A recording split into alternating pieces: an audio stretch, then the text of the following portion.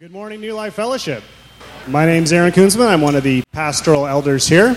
Today we're going to be spending some time in the Old Testament. If you don't have a Bible, this is going to be a good day that you're going to want one in front of you to flip through. You can raise your hand. The ushers will be happy to provide you with one if you don't have one. Got up on the screen here the sections that we're going to predominantly be looking at, the first being in Joshua chapters 5 and 6. And you may want to just stick your news bulletin or a piece of paper or something in Deuteronomy chapters 18 and 20, just so that when we get there you can flip over to that pretty quickly. Our primary focus is going to be on Joshua chapters 5 and 6. So before we get started, please join me in prayer this morning. Dear Lord, we come to you this morning wanting to learn more about you, who you are, and what you would have for us in this life, how we can follow you, how we can best glorify you as our Savior and our Creator. Lord, teach us this morning in this message that you've laid on my heart that I've prepared. Just pray all this in Jesus' name. Amen. So this is a little bit going to be a heavy topic this morning, but this is the type of subject matter that I guess in some ways always seems to be on my mind, always comes up again in my own life. So the question I want to start us with this morning is, have you ever had somebody accuse you as a Christian of worshiping and following a wrathful God? A God who sanctions the slaughter of babies and of women. And have you ever been asked how you as a Christian can say things like the Crusades were carried out by some non-Christians? Those are something that is, abhorrent to Christianity, yet they will point to other parts in the Bible where there are these wars and battles and killings, and they'll say, well, how do you justify this idea about the Crusades, yet there are these other things that seem to be sanctioned by God in the Bible? Well, today we're going to be touching on several different things from the book of Joshua. So first, we're going to talk about the character and nature of God. And we're going to talk about how these ancient wars that we read about in the Bible, what does God say about those, and how do they compare to more modern wars? What's going on? What's the difference here? And especially even things like the Crusades.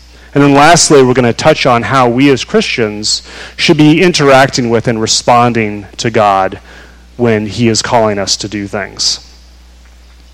So the book of Joshua continues the narrative of Israel after their exodus from Egypt. And we've been going through that Essential 100 series, and we've read some of these passages already. So if you remember, this is the transition time when Moses had just finished leading the nation of Israel, and he was transitioning power and leadership over to Joshua.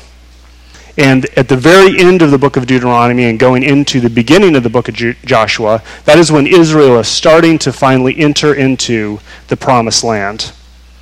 In Joshua chapter 4, Joshua has brought the Israelites to camp at a place called Gilgal. And this is about 2 miles northeast of the city of Jericho. And this is right before they are going to be entering into the promised land. And in the beginning of chapter 5, the Lord has Joshua circumcise the Israelites, which is something that they'd actually not been doing ever since they left Egypt. If you remember, circumcision was part of the covenant that God had with the Israelites. And this is an agreement that goes way back to Genesis chapter 17, where Abraham had promised, and God had promised, as part of the covenant, that God would be the sole God of Israel. In exchange, God would deliver Israel and give them this promised land. And part of the symbol, part of the sign of this covenant was circumcision. And so that gift, that promise of the promised land, of them being led back into the promised land, was about to happen. God was about to lead Joshua and the whole nation there. But the Israelites had not been doing circumcision. They hadn't been doing it for the whole 40 years that they were wandering in the desert. So it makes sense. God is about to fulfill the promise. And it makes sense, and he actually orders Joshua to have all of the men in the nation of Israel circumcised at this time prior to actually being delivered into the land. And Joshua obeys this, all right? And so he is camping in Gilgal while the men are being healed. And this is right where we are picking up now. So we're going to start in Joshua chapter 5, starting in verse 10, and I will just read along. On the evening of the 14th day of the month, while camped at Gilgal on the plains of Jericho, the Israelites celebrated the Passover. The day after the Passover, that very day, they ate some of the produce of the land, unleavened bread and roasted grain. The manna stopped the day after they ate this food from the land. There was no longer any manna for the Israelites, but that year they ate the produce of Canaan. Now when Joshua was near Jericho, he looked up and saw a man standing in front of him with a sword drawn in his hand. Joshua went up to him and asked, "Are you for us or for our enemies?" "Neither," he replied, "but as commander of the army of the Lord, I have now come." Then Joshua fell face down to the ground in reverence and asked him, "What message does my Lord have for his servant?" The commander of the Lord's army replied, "Take off your sandals, for the place where you are standing is holy." And Joshua did so. Now the gates of Jericho were securely barred because of the Israelites. No one went out and no one came in. Then the Lord said to Joshua, "See, I have delivered Jericho into your hands, along with its king and its fighting men. March around the city once with all the armed men. Do this for 6 days. Have 7 priests carry trumpets of ram's horns in front of the ark. On the 7th day, march around the city 7 times with the priests blowing trumpets. When you hear them sound a long blast on the trumpets, have the whole army give a loud shout. Then the wall of the city will collapse, and the army will go up, everyone straight in." So this is the lead up to the famous Battle of Jericho. And I want to start, as we're talking about this, in Joshua chapter 5, verse 13. And I'm just going to read it again. Now when Joshua was near Jericho, he looked up and saw a man standing in front of him with a sword drawn in his hand. Joshua went up to him and asked, "Are you for us or for our enemies?" Now Joshua clearly had no idea who this guy was. All right, he goes up to him, he's asking, who he's for. And then in verse 14, he responds by saying, "As commander of the army of the Lord, I have now come." And then after that, in our NIV translations that we have here, it says that Joshua falls down to the ground in reverence. Now, it's interesting to note that this word reverence that is used here, it's the word sahah in Hebrew. It's used in various other parts of our Old Testament. And actually, another example for you is in Exodus 20, verse 5. The verse is, "You shall not bow down to them or worship them." And this is talking about idols. God is giving this command in the 10 Commandments. And the word sahah is this word, worship. Okay? So it's the same word. You should not bow down to them or sahah them. We also have another example here. "Do not worship any other god." And this is from Ezekiel 34:14. And again, that same word, worship, is the Hebrew word sahah. So actually, in our passage here, when we see this word reverence, that is the same word of either reverence or worship. And actually, some other translations of the Bible will say in there, "And Joshua falls to the ground in worship." Now, this is important because this is an event in the Bible that many would contend is a theophany. All right? Now, a theophany is a situation when God is showing up in some form on earth. Okay? Now, this could be in the form of an angel. It could be as an object of some sort, like a pillar of fire or something. Or, in our passage, this is God showing up as a man. And I'm not going to get into all the reasons why I would consider that this is a theophany, because it's not as critical for our text this morning. But if you're curious, feel free to come talk to me about it afterwards, and I'll kind of explain what some of that reasoning is. But this is a situation where Joshua is actually encountering God in person. And we read in verse 13 that the man, God, has his sword drawn. Well, what is the significance of this? The man's there, he's got his sword drawn. What is the significance of having his sword drawn? And this is going to seem a little bit tangential at first, but it's actually going to be really important when we start getting into our further discussion and trying to understand what is the nature and character of God. And we're going to get back to that in a little bit. But to understand what it means, by God's sword being drawn, I want to look at a couple other passages that have some similar types of text in them. And the first is going to be from Numbers 22, 21 to 23. And I'm going to put it up on the screen here. And this is actually the story of Balaam, all right? Balaam was a man who was involved in the practice of divination, which is an ungodly way through the influence of demons and reading omens of being able to tell the future. And Balaam was asked to put a curse on the Israelites. So I'm going to read the passage here. Balaam got up in the morning, saddled his donkey, and went to the princes of Moab. But God was very angry when he went, and the angel of the Lord stood in the road to oppose him. Balaam was riding on his donkey, and his 2 servants were with him. When the donkey saw the angel of the Lord standing on the road with a sword drawn in his hand, she turned off the road into the field. Balaam beat her to get her back on the road.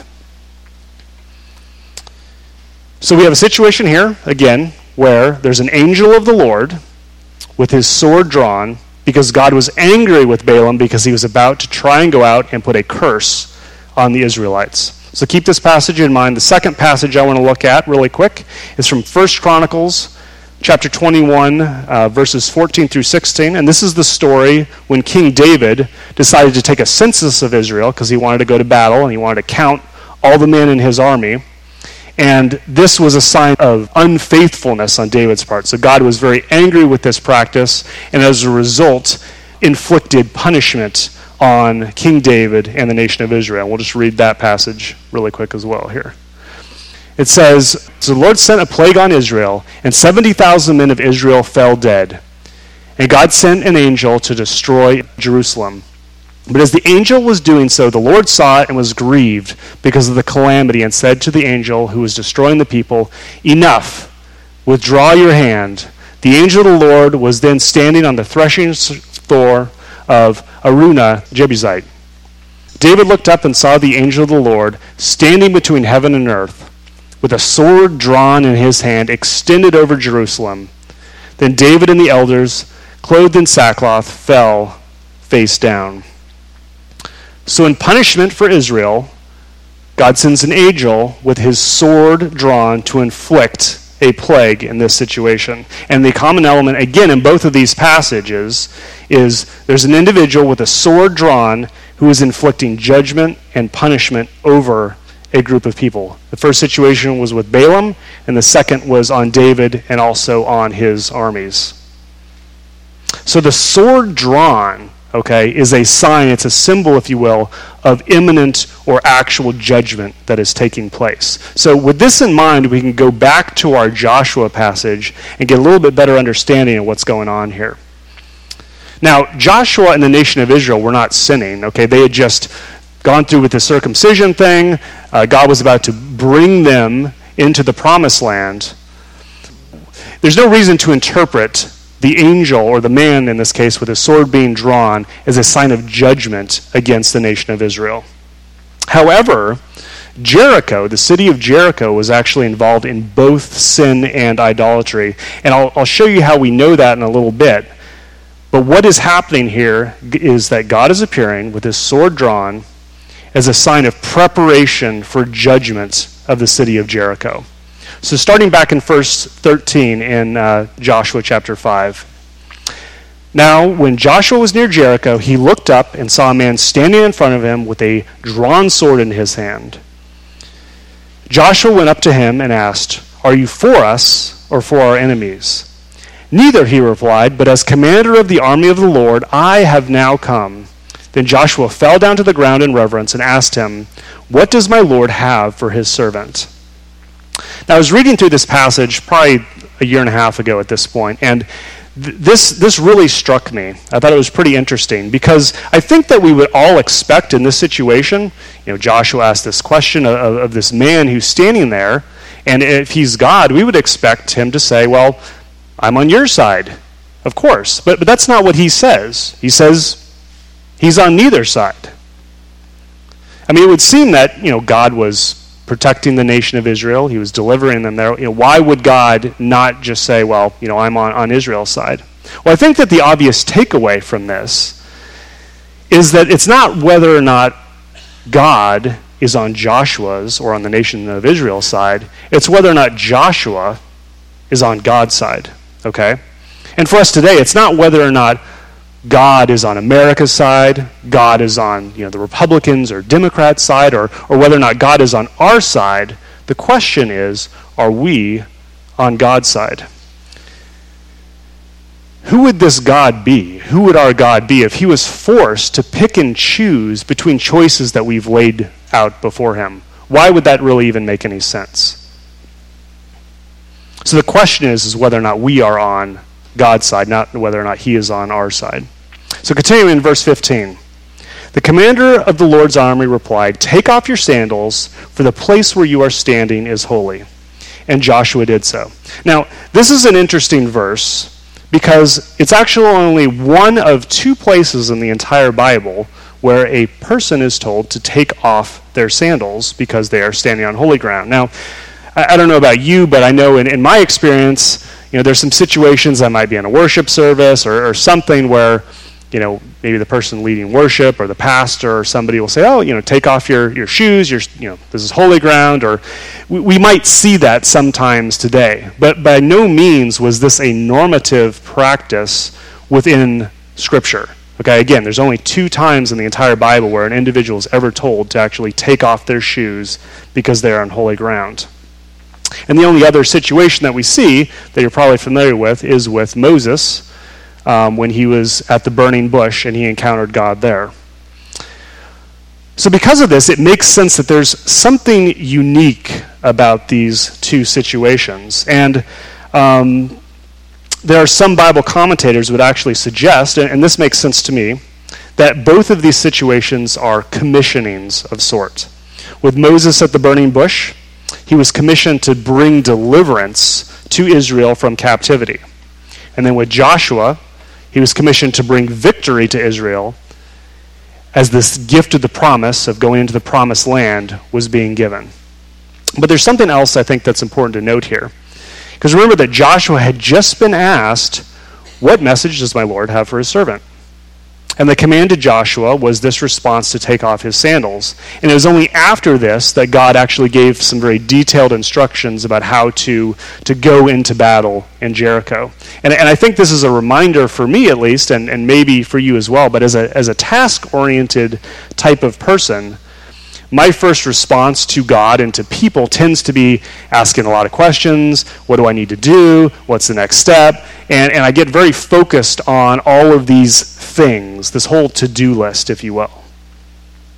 But God is telling Joshua here, he asked him, what do you want me to do? God is telling Joshua, take off your sandals, the ground that you're standing on is holy. And I think that this it should be a reminder to us that our first response to God, the first thing that we should be doing is standing in worshipful recognition for who he is. Remember, we're in a relationship with God here. We're not just, we're not just doing checklist, things for him, and he's not just, fulfilling things that we ask of him. It is a relationship. So it's important that we recognize worshipfully who he is. So moving on to Joshua chapter 6, verse 1. Now Jericho was tightly shut up because of the Israelites. No one went out, and no one came in. Then the Lord said to Joshua, "See, I have delivered Jericho into your hands, along with its king and its fighting men." And God's not saying, "I'm going to do this." He is saying that it's already done. Now, it didn't look so done, okay? Yet this is what God is proclaiming. And then in verses 3 to 5, God gives Joshua his instructions. And this is not instructions, of how to, wage this super skillful battle, but it's something totally different and, opposite, I'm sure, of what Joshua was expecting. Because God tells Joshua to march around the city blowing trumpets of ram's horns for 6 days, and then on the seventh day to do it 7 times, and then all the people shout and then rush into the city. And there's no doubt, okay, that for Joshua to follow these commands of God in this situation would have taken a tremendous amount of faith, okay? And God is clearly giving the message that this battle is not going to be won by, skillful warfare. This is going to be won by God's own hand. And Joshua follows his lead, and the result is complete victory in the battle. So as I mentioned in the very beginning here, this passage in Joshua demonstrates to us how we should be interacting with and responding to God. And it does so in this way.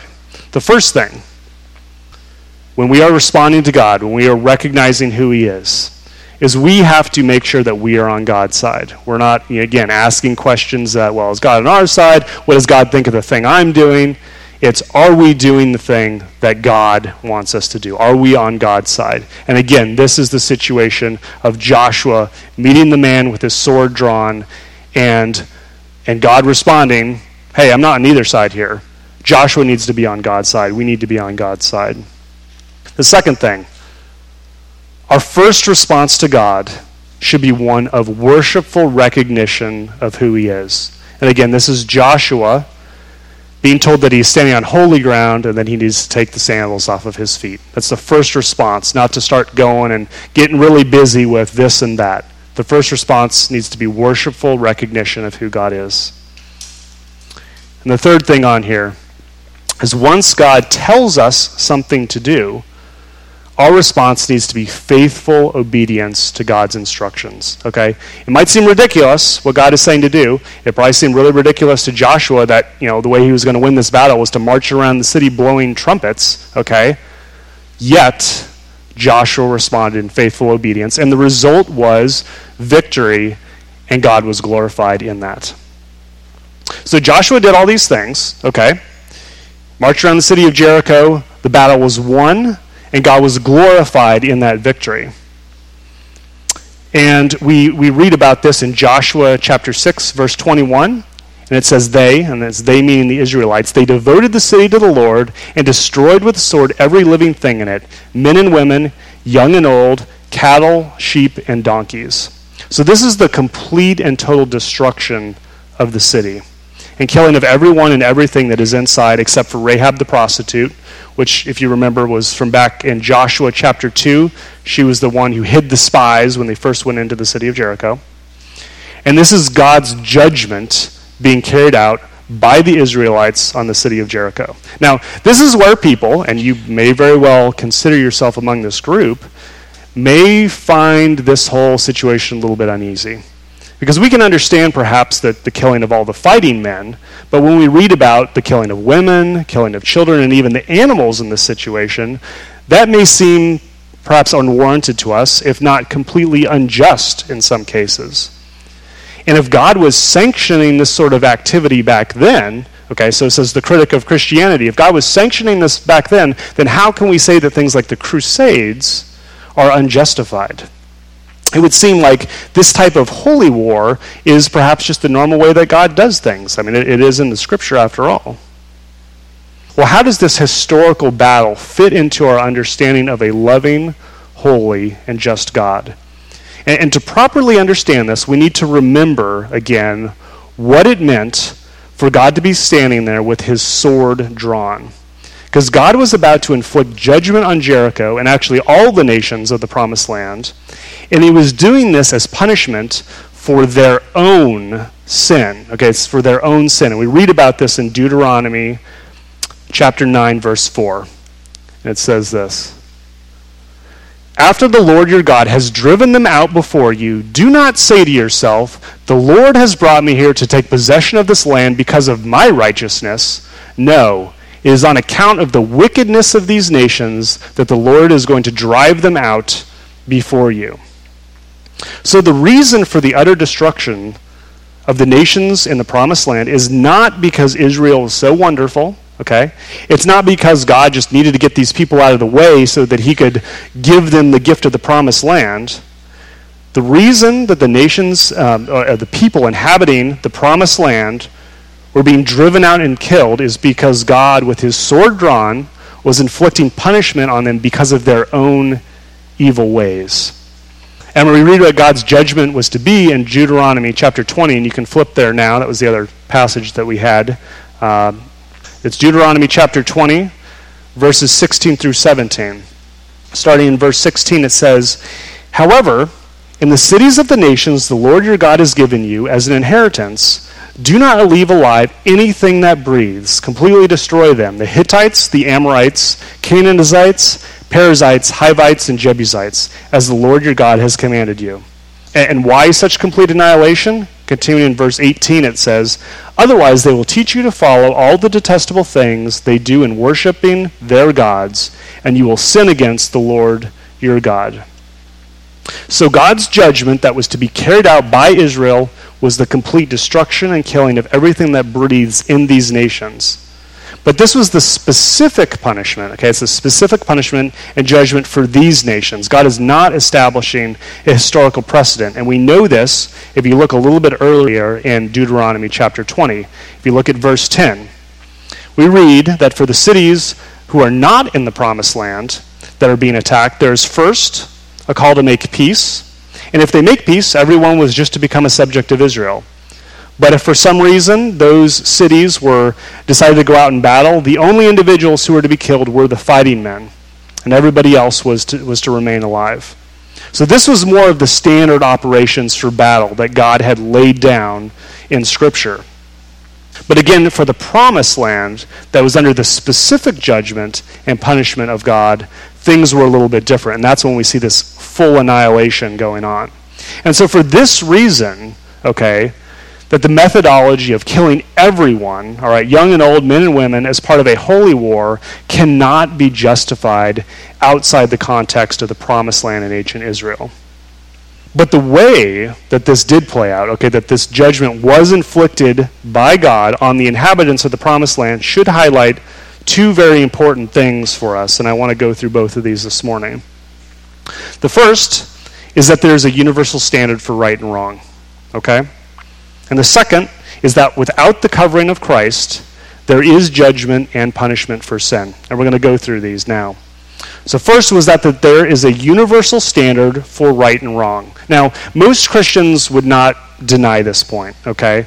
We have a God whose unchanging character defines what is good and what is evil, okay? But I know that for me, sometimes I fall into this trap of thinking that what is good and bad really is only something to worry about as a Christian. That without Christ, perhaps talking about sin or what is sinful is not particularly relevant.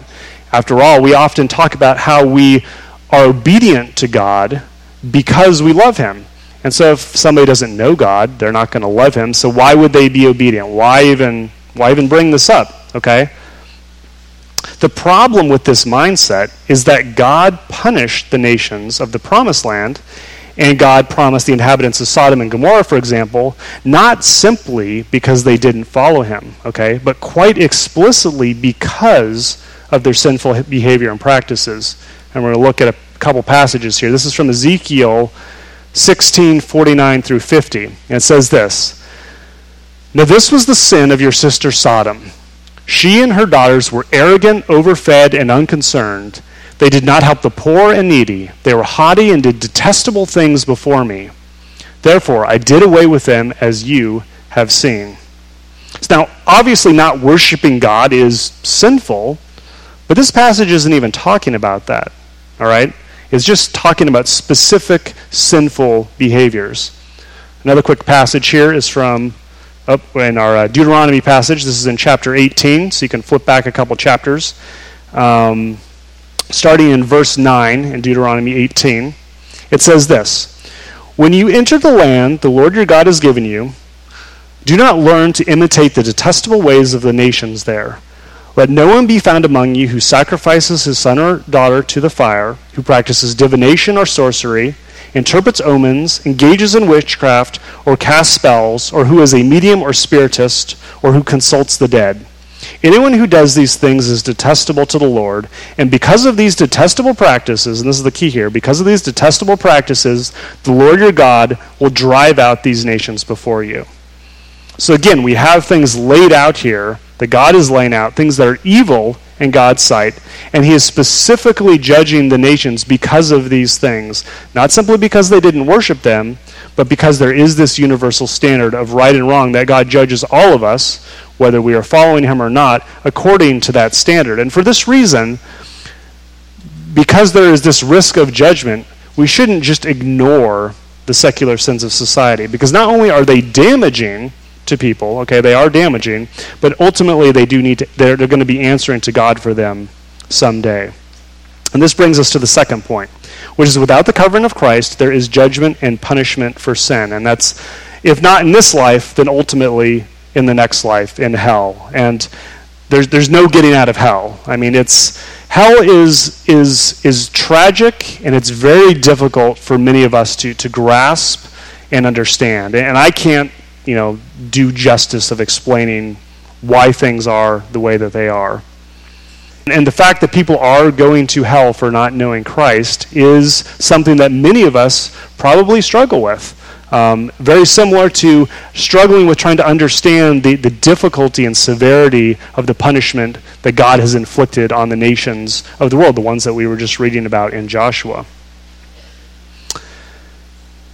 But for people of today, just like the people of Jericho, we are going to be judged based on this universal standard for right and wrong. So how is this a God of love and mercy? Okay? How does that make sense to us?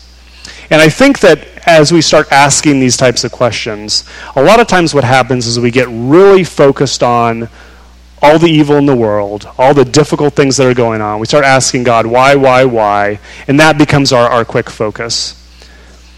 The thing is that it's important to keep everything in context, all right? And to do that, for me, and maybe this will be helpful for you, it's important for me to focus on the things that God has given to us, the gifts that he has given to us all as mankind. So we're just going to run through this quickly here.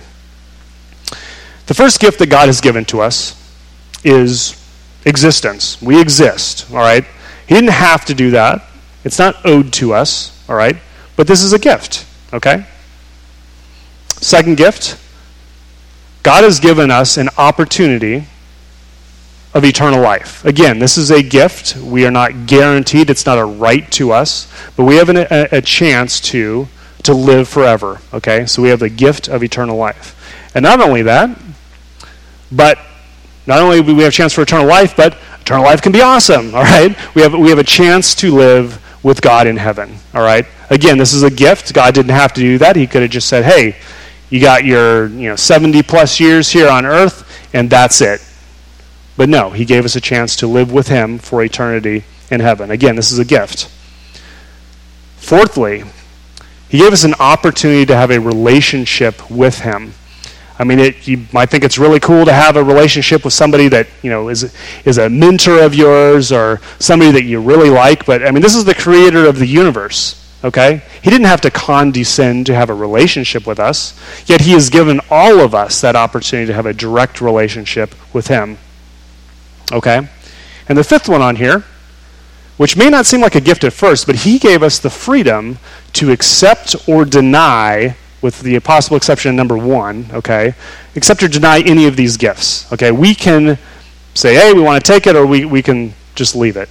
And this might seem weird, but, I mean, how many of you, okay, we know that we should eat well, we know we should go to bed on time, we know we should do this, that, or whatever, we should exercise, but who wants to be forced to do those things, okay? Who wants somebody just saying, hey, now it's bedtime, go to bed, We like to have our freedom. We like to be able to choose to do the thing that's healthy or not.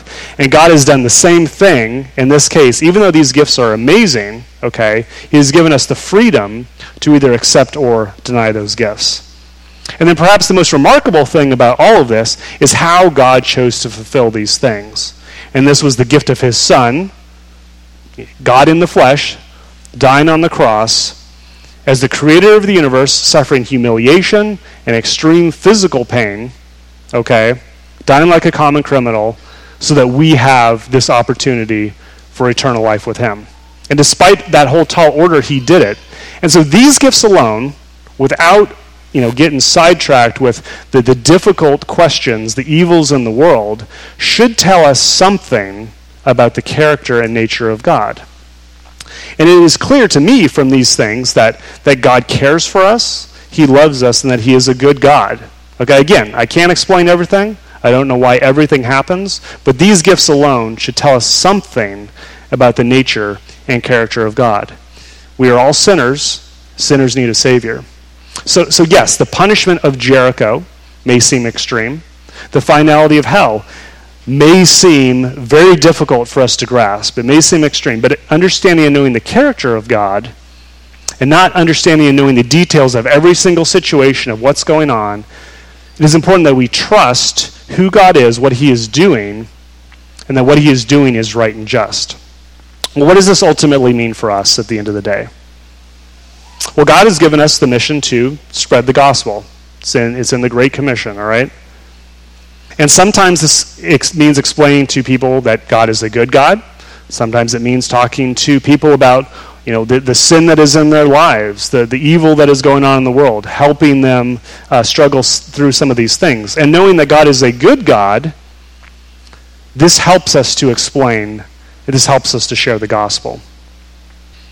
But it is important that we do make it clear and that we understand that there is this universal standard of right and wrong, and there is ultimately a punishment for sin for those who are not covered with the blood of Christ. And these passages in Joshua and Deuteronomy give us that framework of understanding. But they also tell us how we should be moving forward, how, again, we should be responding to God, and how we should be spreading the gospel. And we don't like telling people about sin. I don't like telling people about sin. But the question, again, that we need to be asking, and we talked about this earlier, as we are, as Christians, in this walk, okay? First, we need to be asking, are we on God's side? Okay? Are we on God's side? Or are we trying to figure out, we got our agenda, we got our way of doing things, and trying to figure out if God's on our side? First, we need to be asking, are we on God's side? Secondly, we need to be remembering that we need to stay in worshipful recognition of who God is, okay? Because that's vital. Again, the relationship is vital.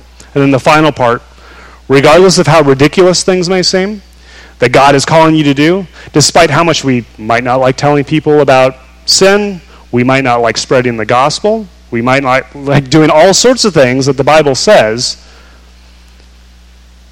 we need to make sure that we are following what God is calling us to do. Just like Joshua, the Battle of Jericho, going around the city multiple times, he probably didn't like it, didn't make a lot of sense.